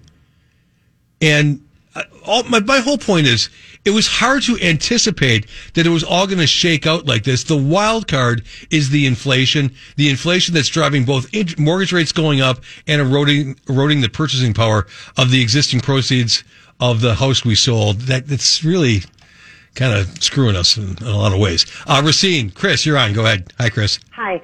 It is very terrifying because my realtor's like, everybody's waiving appraisals, they're waiving inspections, and in my last house I got screwed big time, and I had an inspection. But the point is the last house we looked at, we wanted it very bad. She comes in 2 days, it's on the market. Oh, you're the 11th offer. Yeah, you're number 11. I mean, what? What? How much over do we have to bid? Oh, everybody's probably going to go over about 30,000. Yeah, that's exactly right. And not only that, I mean, there's another thing too. And this is, I mean, it's certainly a seller's market. So I'm not saying that there's anything wrong with this, but a lot of these sellers are doing this. We'll post it at a little bit lower than we think the actual value is, and we'll take offers for 24 hours, and then we want 24 hours to consider them, and they'll get 9, 10, 11 offers to pick from, and you don't know with whom you're competing or at what level. You just have no idea when you're writing the offer. So the inclination, if you really want the property, is to write a pretty big offer. Like you said, 20, 25, 30 grand over asking price and hope that you hit the target accurately. It's a game of financial chicken in a lot of ways, don't you think, Chris? Yes, but is it wise to just wait this out? I don't know. That's what I'm pondering on the air. Like I said, usually I have good instincts about stuff like this. In this particular case, I have no good instincts at all. I fear that I'm just going to sit here and spin my wheels, and somehow it's not going to turn out well for me in the end. Wauwatosa and Debbie. Debbie, you're on News Talk 1130 WISN. Debbie, Paul says you can build, except that all the materials are on some boat from China, and the price of the materials are like doubling every day. That's true. So they say. The only thing I'm going to say about it is I don't know how fast you want to do this, but historically speaking, years of elections, the interest rates tend to go down. Really? Well, yeah. I mean, but here's the problem. The Fed is already on the record saying that they're looking at 6, perhaps 7 interest rate hikes this year. And, the assumption was they're going to do it a quarter point, 25 basis points at a time. Now they're looking at inflation at 9%. This one was 50, and the next one might be 52. And that's going to translate to mortgage rates that are currently in the low 5s to be in the middle to upper 5s, 6 weeks from now or 8 weeks from now. That's, so if you're going to jump, Debbie, you got to jump pretty quick. North Side, Charlie, you're on News Talk 1130 WISN. Yeah, as long as he keeps on inflating, prices are going to go up. Building prices are going, houses are going, everything's going to go up. And and he's increasing interest rates, that means businesses can't borrow. And that's going to force everything into a recession. And then if you wait for a recession, then you'll have plenty of houses to buy. Well, and I mean, I don't want, thanks for the call, Charlie. I don't want to root against the American economy. I don't want to root against people losing their jobs, but Charlie's right. If there's a recession and some people who have overextended themselves suddenly don't have the means to pay off some pretty steep mortgages, they might have to sell at that point and look for other arrangements. And the supply of houses might increase, the supply of listings, and that might drive prices down or at least stabilize them at some point. Here's the other thing. I mean, I just had my taxes done. A guy that does my taxes every year. You would be offended if you saw the size of the check that we wrote to the federal government this year. We have maximum we have maximum withholding.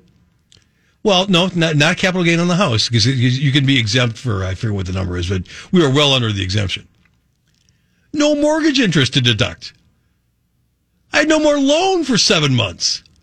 Yeah. I mean, and now I'm, 4 months plus into this year with no mortgage interest deduction. I'm going to end up writing another huge check at the end of this year. The only gratification is that check is going to be worth less to Biden's government because his inflation will erode the purchasing power of even that money that I'm going to have to, or that my wife and I are going to have to cough up. 533 News Talk 1130 WISN. 541 News Talk 1130 WISN Friday afternoon show. Jerry Bott hosting this week. Thanks for listening. Do appreciate it. Kevin Nicholson ad we heard there at the end of that commercial break. It's appropriate because I'm going to just take 2-3 minutes and talk about sort of the state of the Republican race for the gubernatorial nomination. But right now, the forecast from the Fox 6 weather experts tonight, clearing skies, lows around 40. Tomorrow, sunny, beautiful day, 60 for a high lakeside, 65 inland. Sunday, increasing clouds, low 60s lakeside for a high, mid-60s inland for highs on Sunday, and then warming into the 70s and the 80s early next week. 56 degrees right now here at News Talk 1130 WISN. We are now 14 weeks away from the primary election for the Republican nomination for governor. All three of the, what I would call the well-financed candidates, Becky Clayfish and Kevin Nicholson and Tim Michels, they're all now running ads on TV, radio, and online. So the spending has begun. It's interesting to see the postures. They're trying to posture Rebecca Clayfish as the person who can stand strong against destructive liberal policies, claiming that she's the one with the backbone to stand up to the lefties. I would not be surprised at some point to see some Act 10 protest film rolled out into some of her TV ads with the voiceover that she was there when this was going on, and by God, you know, she stood up to him then, she'll stand up to him now. That kind of thing. Kevin Nicholson, as we sort of heard in that last radio ad there, he's running against the current Republican establishment as much as anything else, implying that they're kind of do-nothings. Tim Michels is running against everything. He's running against all of it, including he's sort of running against the devaluation of work ethic, right? You know, now people sit on the couch. When I was 9, my dad handed me a shovel. I think it's actually okay. Handed you a shovel to do what? To go dig that subway tunnel out in New York City? I mean, what exactly were you doing with the shovel? Doesn't quite say. Michels is sort of railing against the erosion of patriotism. You know, now everybody takes a knee. He says he's going to turn Madison upside down, and I'm guessing that he probably would. You know, somebody from the business sector getting elected. You know, Ron Johnson wasn't given much of a chance in 2010 to beat, political animal Russ Feingold, and did so pretty handily. I think it was about a 6-point win, 5 or 6 points. Michels, we'll see. The good news, at least thus far, is that none of these three are rolling out any sort of venom or vitriol directed at each other. We'll see how long that holds. Tim Michels appears to have survived the he doesn't really live in the state story when that was broken. What was that, early this week? Was it Monday? The revelation that his wife and his kids have been basically living in suburban New York City for, 9-10 years, something like that. I think that Tim Michels or the people handling his campaign did a smart thing.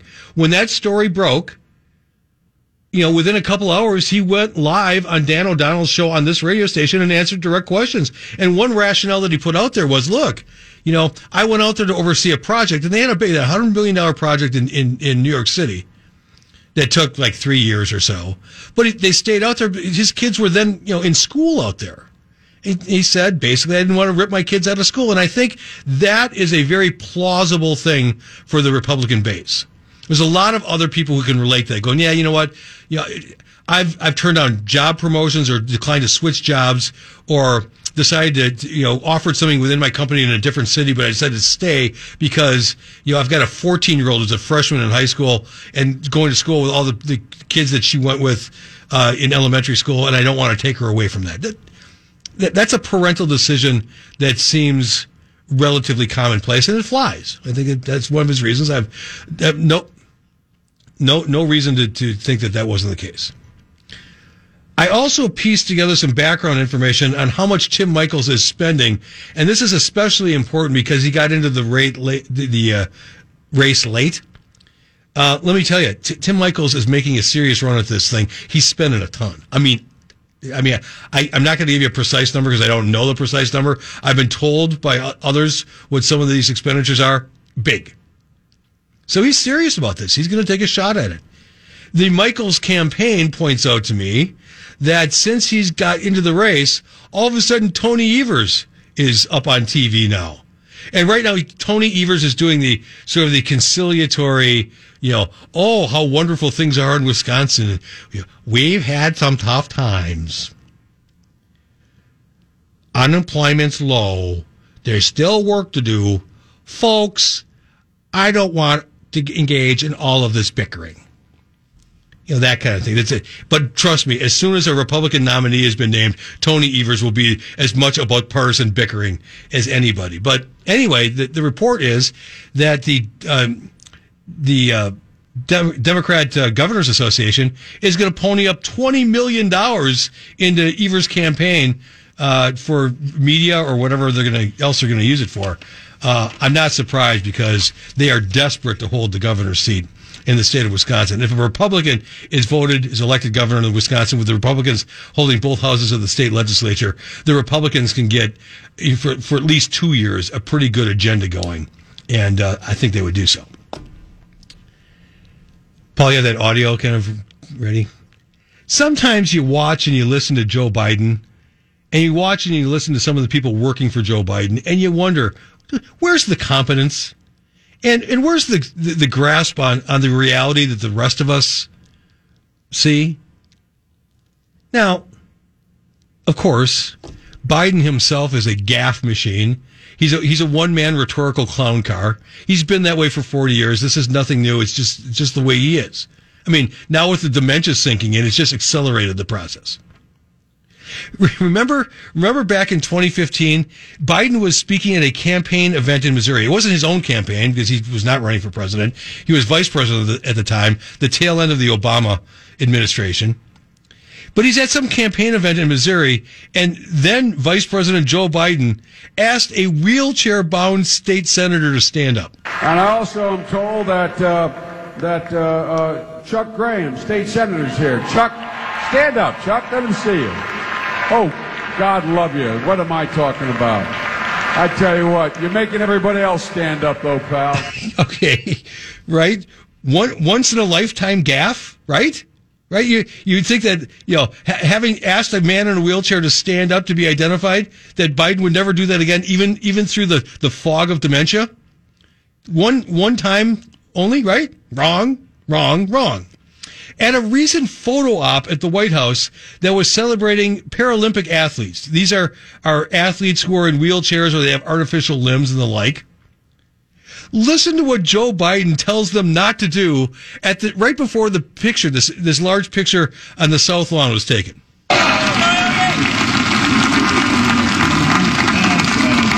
And wheelchair basketball player Matt Scott.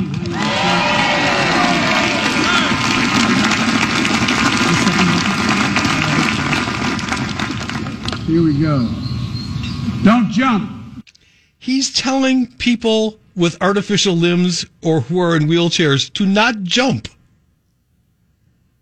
What an just odd, inappropriate thing to say. I mean, this is the most routine of a routine White House photo op. They do literally dozens of these every year. All you got to do if you're president is show up and not screw up. It's almost impossible to screw it up. He screwed it up. And it's not just Sleepy Joe. Some of the people that are working for him right now are so deep inside the D.C. bubble, their attitudes and their opinions and their sensibilities just don't resonate. They border on fantasy. There's a woman by the name of Gina McCarthy. Do you know who she is, Paul? She is the White House advisor on national climate. She's like the head climate change person in the Biden administration. In a recent speech at Tufts University, listen to the abject joy in her voice when she talks about the prospect of, oh boy, we get to give more government regulation. Listen to this. We have solutions that can deliver. We're actually going to do 100 rules this year alone. 100! Just like you asked. We are developing partnerships on how we work together for new building standards, even for sustainable airlines. Who'd have thunk that they'd be all in, but they better be or they're going to be out of here. Does this woman actually believe that the American people are going to stand by and accept the loss of air travel because of climate change? She's nuts. Well, that's kind of a slang. Who'da thunk it? I don't quarrel with that. The notion of, well, we are having sustainable airlines. Are they going to be out of here? No, they're not. No. Delta and American and United, they're still going to be flying. They're still going to be burning jet fuel. I'm sorry. That's just the way it is. And if you try to ground all those planes that are using carbon-based fuels, and all of a sudden America's air travel grinds to a halt, expect a little bit of political fallout that you're not going to be able to withstand. I've got one more left-leaning idea to expose and to examine, and quite frankly, to mock and ridicule before the end of this program. So stick around for that. 552, News Talk 1130 WISN. Fell into a burning ring of fire. I went down, down, down, and the flames went higher. And it burns, burns, burns. 559, News Talk 1130 WISN. Final segment of this edition of the Friday afternoon show. Jerry Bott here. I'll be your pilot today. We're going to land this plane. If females with intact, complete female plumbing can ride the wave of gender fluidity and claim to be boys and men, then, of course, the scope of where feminine hygiene projects are available, the scope of that needs to expand. Can't just be in the women's bathrooms anymore, right? Not if people with female plumbing can claim to be a guy and use the men's bathroom. The geniuses in the Oregon legislature, along with their woke allies in the Oregon educational establishment, are grabbing this problem by the cojones, assuming that some involved in this policy actually have physical cojones. I read to you this from Fox News. Listen closely. Oregon public schools will be required to provide feminine hygiene products along with instructions how to use those products in all K through 12 bathrooms regardless of gender in accordance with the state's Menstrual Dignity Act signed into law last year. The controversial mandate, solidified by Democratic Governor Kate Brown, was set to go into full effect during the 2022-23 school year. A 2021 statement from Portland Public Schools detailed how the act would be implemented long term. Quoting from the directive from the Portland Public Schools. Starting next year, products will be available in all restrooms, male, female, and all gender, in every PPS building where education occurs. To ensure timely compliance, PPS ordered 500 dispensers. Dispensers have been installed in all elementary and middle school girls' restrooms, and more will be installed in all remaining bathrooms, including boys' restrooms, next year. Instructions on how to use the tampons and pads will be posted in all bathrooms. Including boys. Oh, yes, Paul. Including boys. All bathrooms. What does all mean to you? All is all. The statement also, this is a statement from the Portland Public Schools. The statement also stressed the need for students to learn about growth and development and noted that some physical education courses are implementing lessons on the 4 pillars of menstrual dignity and encourage parents to have similar discussions with their children to help reduce the shame and stigma surrounding menstruation. Let me interject. When has a woman menstruating been stigmatized? Oh, are you menstruating right now? Get away from me. I mean, come on. This is stupid. Let me go back to the article. It gets better. The Oregon Department of Education also doubled down on the controversial content by issuing a, quote, menstrual dignity for students toolkit in March, complete with instructions on how to use menstrual products, segments on faculty and staff training, classroom instruction, and tips for menstruation positive language for families. That's a good dinner table conversation. Let's have some menstruation positive conversations here over our meatloaf. Paul's asking, how did women get by all these years without this? Well, of course they got by just fine, and they could without this in Oregon. The women of Oregon still get along just fine. But let me go back to the article. A couple more kickers here before the end of the article. The toolkit issued by the Portland Public Schools also emphasized the need for menstrual products in all bathrooms because lack of access disproportionately impacts students of color, students experiencing disabilities, and students experiencing poverty. So if you are Hispanic in a wheelchair and you don't have lunch money, this menstrual dignity thing is really coming down heavy on you. And then it wraps up. Now listen to this word salad. You want to hear a word salad? This is, if there was an Academy Award for word salad, this one would get a nomination. This is, again, from these Portland Public Schools instruction on menstrual dignity. Importantly, it says, the Menstrual Dignity Act affirms the right to menstrual dignity for transgender, intersex, non-binary, and two-spirit students by addressing the challenges that some students have managing menstruation while minimizing negative attention that could put them at risk of harm and navigating experiences of gender dysphoria during menstruation. Huh? What? I'd read it again, but there's no point because I read it like 5 times and I still don't know what it means. Well, a few things. Now, according to every woman who has ever been part of my life, menstruation can run the full gamut from a painful burden to a moderate inconvenience, in some cases to some, a relief, right? But not one of those women in my life, and there's been many, not one of those women ever expressed to me any expectation that menstruation be dignified. But that begs a bigger question. Is it now the expectation that all bodily functions be dignified? Must accommodations be made so that I might urinate with my head held high? What about the people plagued with undue, uncontrollable flatulence? Where is their dignity? And finally, what's the real life outcome of putting tampons within the reach of middle school aged and high school aged boys?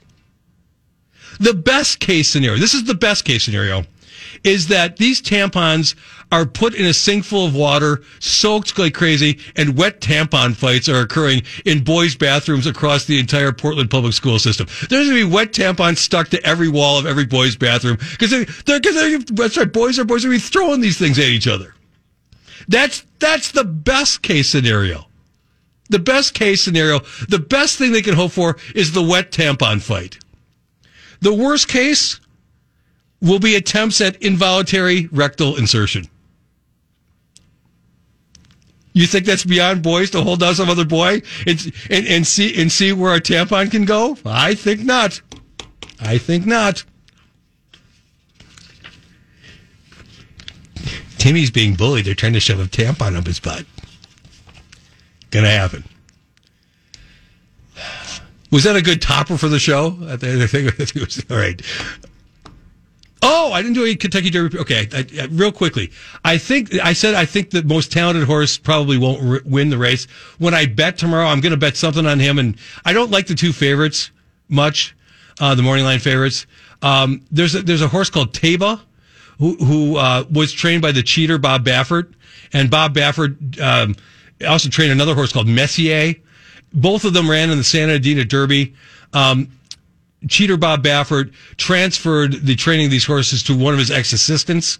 But Taba made just a brilliant, powerful move during the stretch of the Santa Anita Derby, which is running 1 1/8 miles. It's 1/8 of a mile shorter than the Derby. And ran by Messier, who is considered to be one of the best horses, 3-year-olds in the world. Now, the knock on Tabia is that Tabia has only run in 2 races in its life. Did not run as a 2-year-old, has run 2 races this year, one of them being the brilliant performance in the Santa Anita Derby. Now, I think that's the most talented horse of the 20 horses that are in the field for the Kentucky Derby. But putting a horse out there that's only run twice into a field with 19 other horses, that's a lot to ask to navigate all that traffic and stuff like that. I think by the end of this year, we're going to find out that Teba is the most talented 3-year-old horse in America, and maybe one of the most talented ones in the world, but may not win tomorrow. The other horse that I mentioned, Messier, is a little bit more experienced and has never gone off at odds of greater than 6-5 in its 6 races or 3. I can't remember how many races it's run, or maybe it's 4. Anyway, my point is, this horse is always considered to be one of the best horses of this current crop, and he's going to go off tomorrow 7-1, 8-1, maybe. I mean, there's some real value there, especially if you're betting stuff like, exactas and trifectas and that sort of thing. So those are the 2 horses I'm looking at quite closely. Like I say, Teba might be the most talented horse. It might be tough for him to win. Messier, I think, has got front-running speed and can kind of dictate his own trip around that track, and maybe a pretty good bet at some decent odds for a horse that talented. If you're looking for Mark Belling's picks, go to Belling.com right now, or anytime between now and the race. He's got every horse handicapped. He's got his suggested wagers, his projected order of finish, and even some information on where to go or how to lay down a bet on tomorrow's Kentucky Derby. Okay, that'll do it. 6:09, News Talk 1130 WISN. Have a great weekend, everybody. News next, and then Sean Hannity. Stick around.